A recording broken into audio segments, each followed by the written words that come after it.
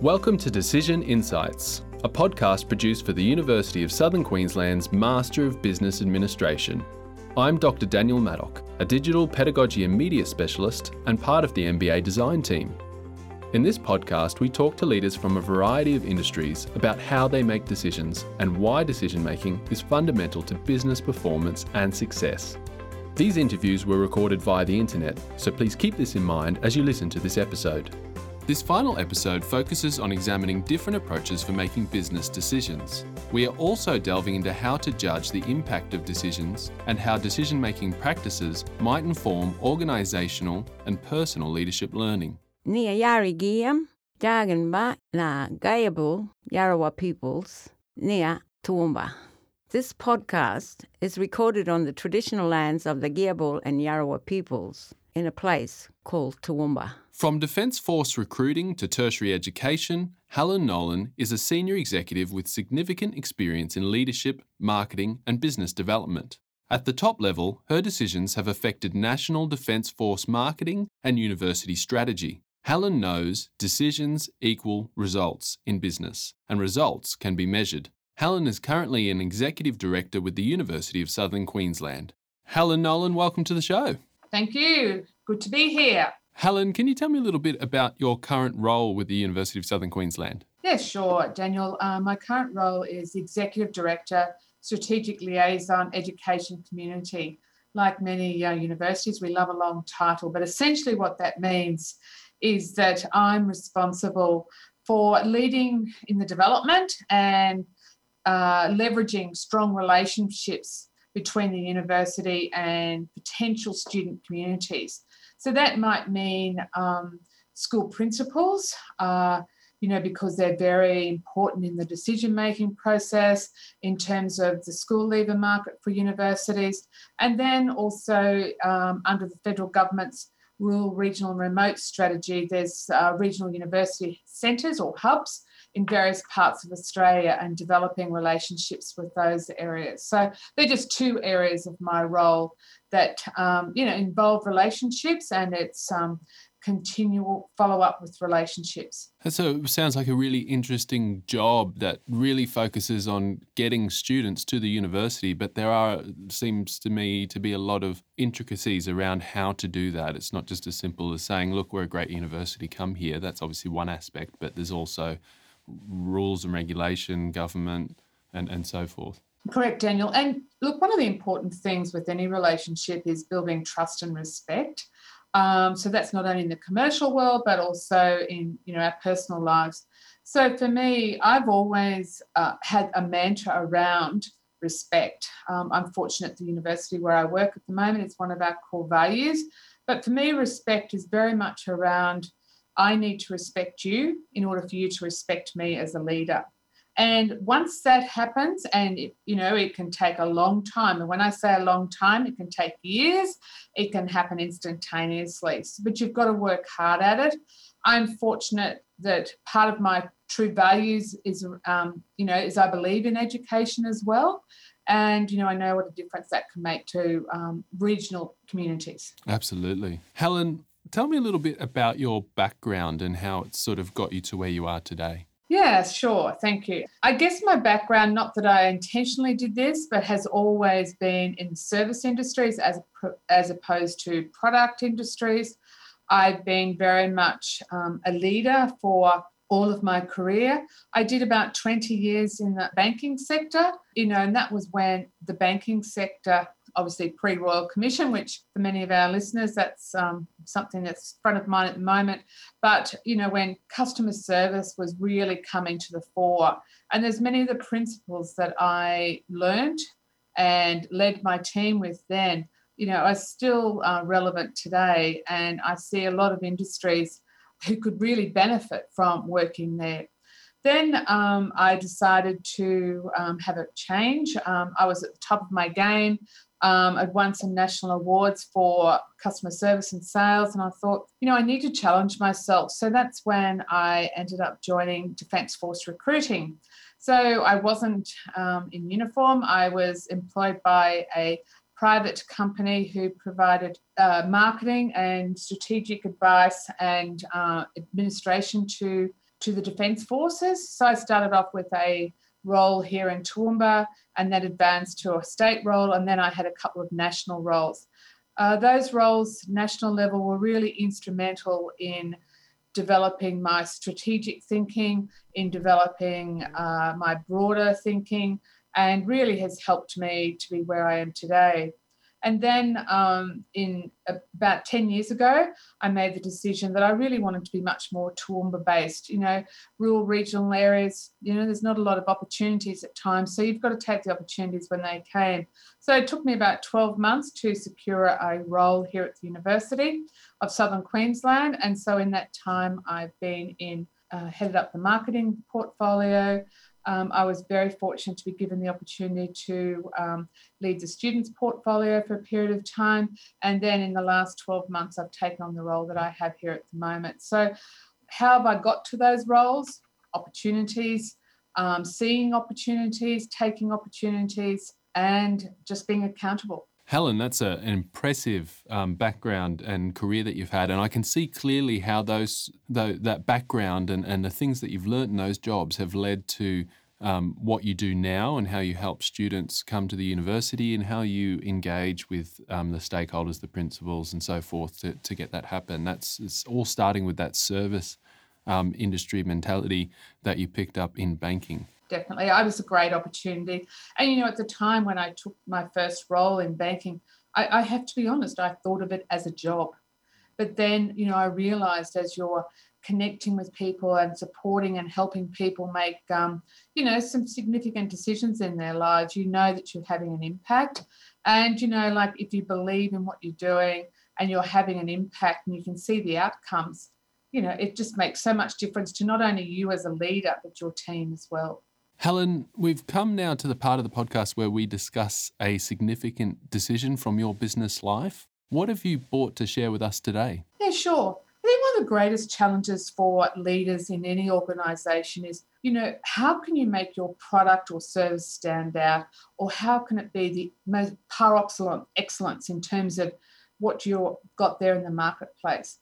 And so when I worked, one of the challenges that I'd like to talk about is when I worked at Defence Force Recruiting. A group of us, you know, often used to have challenge each other around the discussion that we weren't able to recruit specialists in the area of health and engineering. Now, these people were highly sought after, still are highly sought after. They're highly specialised roles. So, you know, we wanted to be able to deliver these specialist skill sets and people to the Australian Defence Force, which was really our mission, you know, to deliver right people at the right time. This was no easy task. You know, people, you know, had roles in magnificent hospitals, they'd met roles in community centres, you know, with the engineers. Many of them were making huge, impactful decisions in terms of their corporate careers. So for us, it was how can we stand out and make a difference and connect with these people so as they make sure they're aware of the opportunities. So a group of us, you know, and oftentimes with leadership, it's not about one single individual. It was about a group of people socialising, coming together and, you know, really brainstorming ideas and getting decisions from getting inputs from a number of areas. You know, look, we're all aware of various decision-making tools, and for many people who are on this podcast, you know, we've all used brainstorming, we've all used SWOT analysis, PESTEL analysis, you know, De Bono's thinking hats. You know, we've all used those techniques, and you know, do I support the use of those techniques? Absolutely. And do I think we should use multiple techniques? Yes, because they help challenge our thinking. So we had decisions. Tools that we used, and some of these were some of the tools that we used to come up with how we could do this. And the way we approached it was, for Defence Force Recruiting, each of the services, Army, Navy and Air Force, would provide personnel who, it was a highly sought after role to come and work in Defence Force Recruiting and to make a difference to potentially people's lives.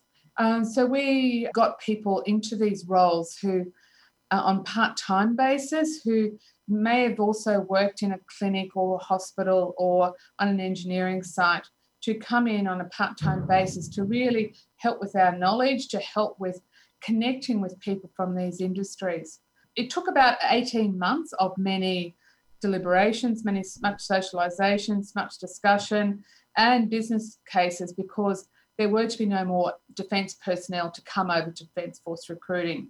They had many other work that they needed to be doing. And so what we had to do is business case and work it through how we could move people from some of the other locations to these national roles where they could fulfil the role of communicating, talking to, and really earning the respect of people who are in those areas of health and engineering. So this period of time was about a 12-month period of time before we actually got that set up. There were many times that we thought that was not going to happen, trying to convince people that it was going to be of value. There was no point in someone with my background really trying to convince somebody from an engineering or health background that they could add value to the Defence Force and how it could work and support their current career opportunities. So that happened over about a 12-month period of time. I was very fortunate and honoured to be asked to lead the first national specialist recruitment team, is what we called it. And we had people based in Melbourne, Sydney and Brisbane, and a smaller one over in Perth.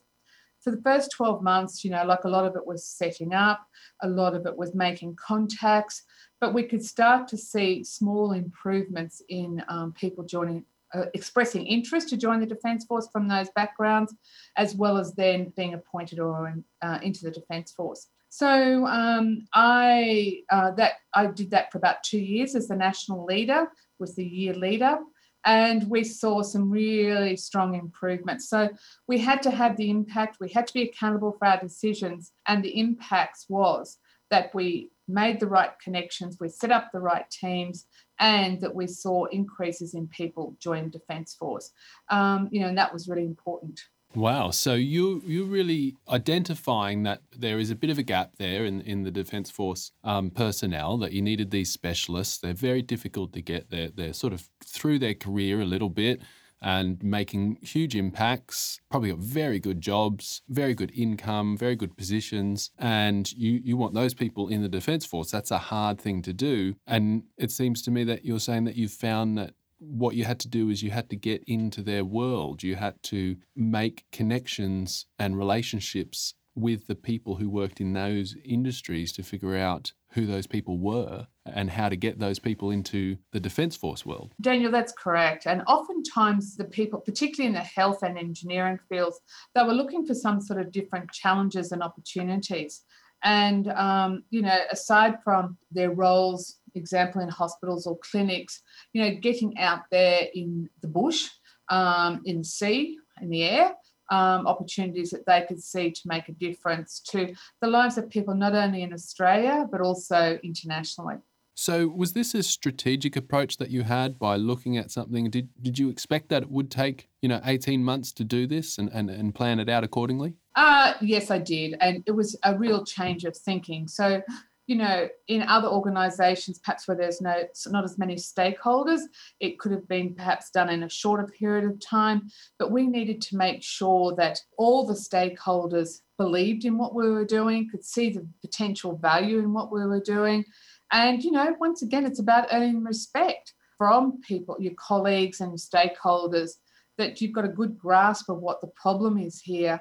And, these are the process that we've gone through in order to make a decision of where we feel like that we need to go to and what opportunities these stakeholders would have to review, what we've made, the decisions we've made to do. There was a lot of brainstorming, you said, at the beginning there for that decision-making process. Was there a period at the beginning where you really needed to spend some months to just even figure out what direction you needed to go in? Yeah, I think it's important for all of us to realise strategy just doesn't happen overnight. Probably that's a tactic, not a strategy. And, the strategy, was to recruit the right people at the right time. But there were times when there were specialist roles that were very hard to recruit for. The strategy we had to take was to very much think about do our thinking in a different way, connect with people in a different way, and have a consistent message about the value that these people could provide to Defence and to Australia and how it could complement their current careers. Do you see that impact now in the ADF, that these people are now working for them? Yeah, and also there's a lot more awareness of what opportunities there are for these people in the Defence Force, whether it be part-time or full-time. Working in the Australian Defence Force is, a wonderful thing to do, but it's for the right people as well. So that's why they have a rigorous process. And particularly for the professionals in the health and the engineering sector, it's so important that they have an understanding of what that looks like. What did you learn from that whole 18-month period of making these decisions and working to get the people in the ADF? I think making sure you have the right stakeholders engaged right from the start in terms of, in an informal way as well as then a formal way.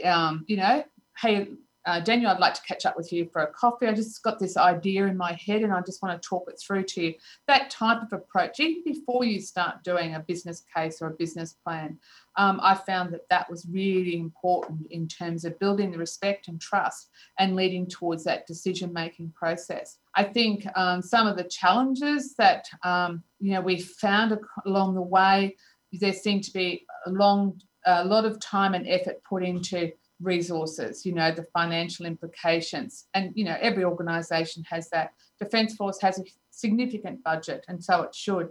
But many organisations don't. So, within the resources of your own organisation, what can you do? And think about things differently, because I know one of the challenges was the stakeholders, in this case, all felt that we were asking for more money. We weren't, but we had to get that message across, and that took some time. So you learn different ways of approaching things. So it comes back to the humble conversation in the end, that beginning with a coffee and a chat is perhaps the best way to start anything. Look, that informal discussion, to think that you don't think that I'm absolutely crazy, that I'm heading this in the right direction, have the courage of your conviction, and then to be able to articulate well, whether it be in those social conversations or when you come to a more formal business case, the impacts it's going to have, how you're going to review it.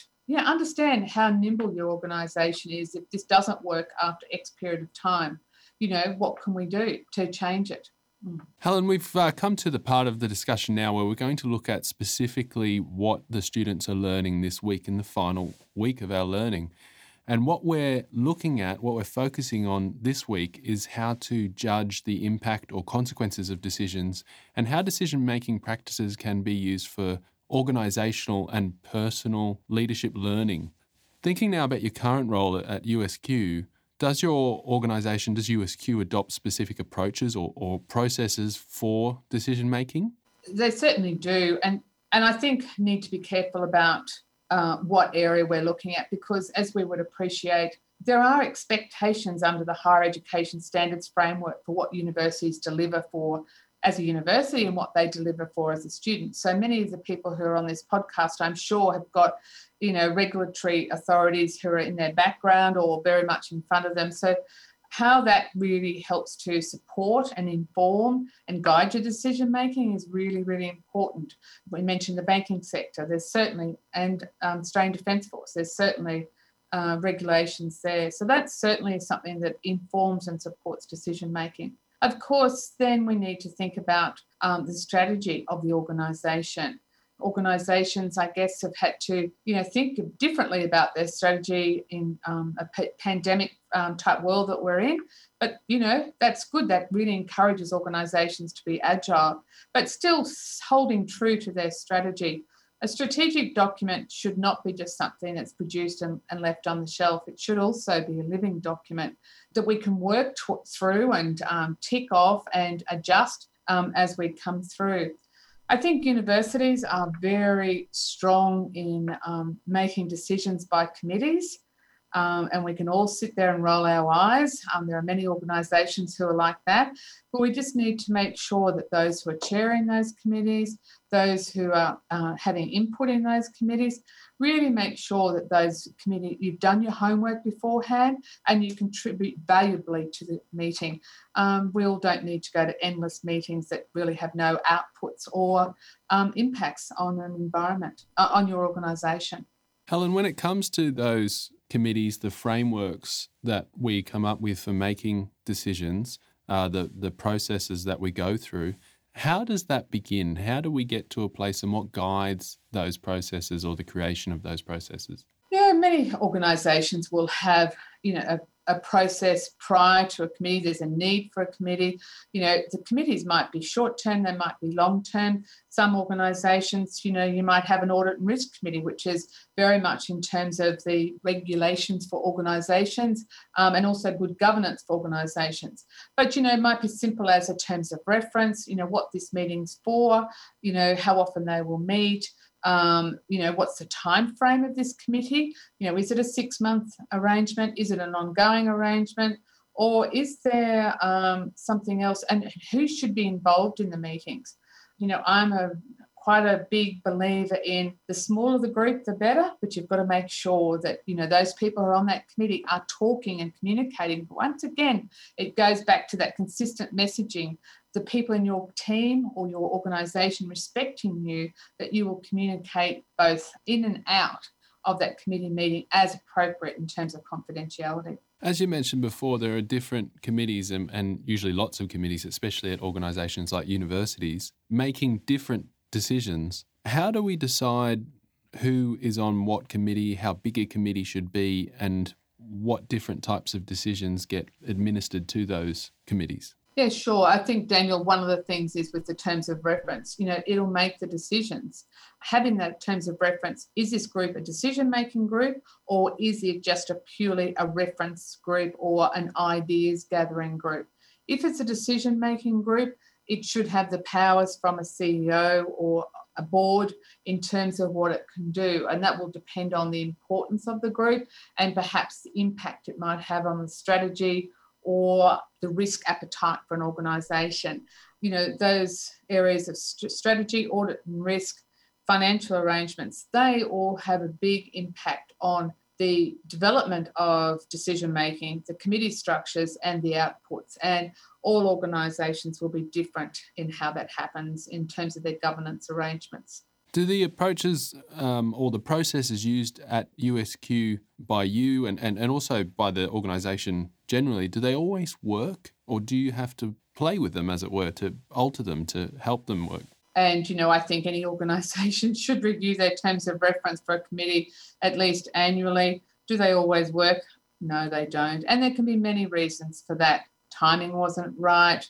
Maybe we don't have the right group of people on it. Or the problem that was associated with why this committee was set up. Maybe it hasn't been clearly articulated, and maybe there's, need to go back to the drawing board. Well, what are we trying to solve here? Why do we need this group of people? We just don't need a group of people sitting around a table and it's going around in circles. There's got to be a reason for it, and meeting people, as we've all found over the last year, Zoom and other mediums like that, Teams, for example, have all become so important. So, ensuring that we get our consistency of message across, and also to ensure that, there are still some verbal and non-verbal cues with people. How do you use decision-making practices to foster personal leadership and organisational learning?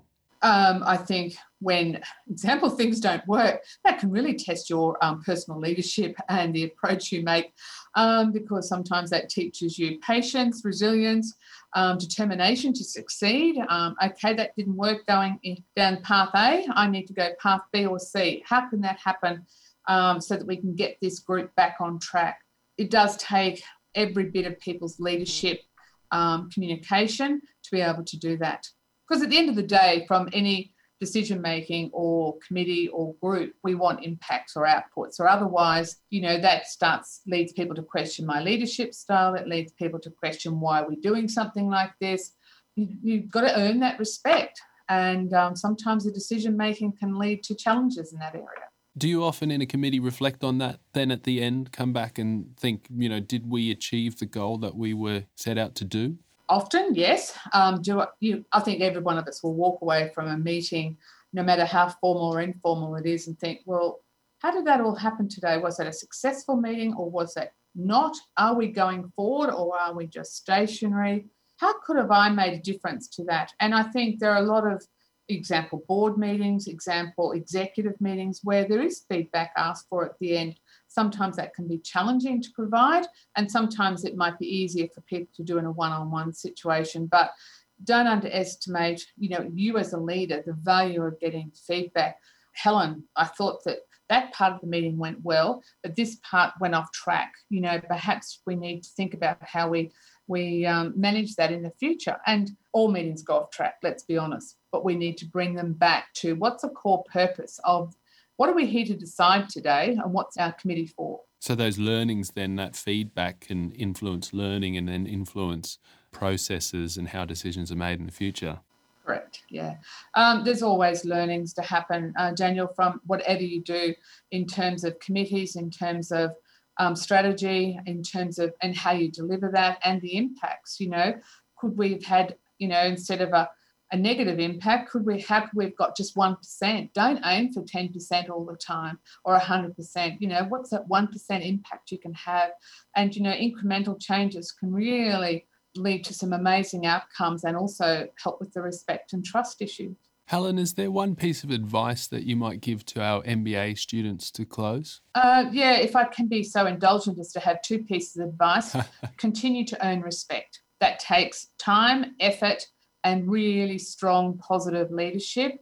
And the other part is have clear, consistent messaging with impact. Now, that's all very well to say, but sometimes if you haven't thought about what the impact you want, your messaging won't be as clear and concise as you would like it to be or it needs to be. Helen, you've clearly earned my respect on this show and definitely had an impact. Helen Nolan, thank you for being on the show. Thank you, Daniel, and I wish all the MBA students the very best.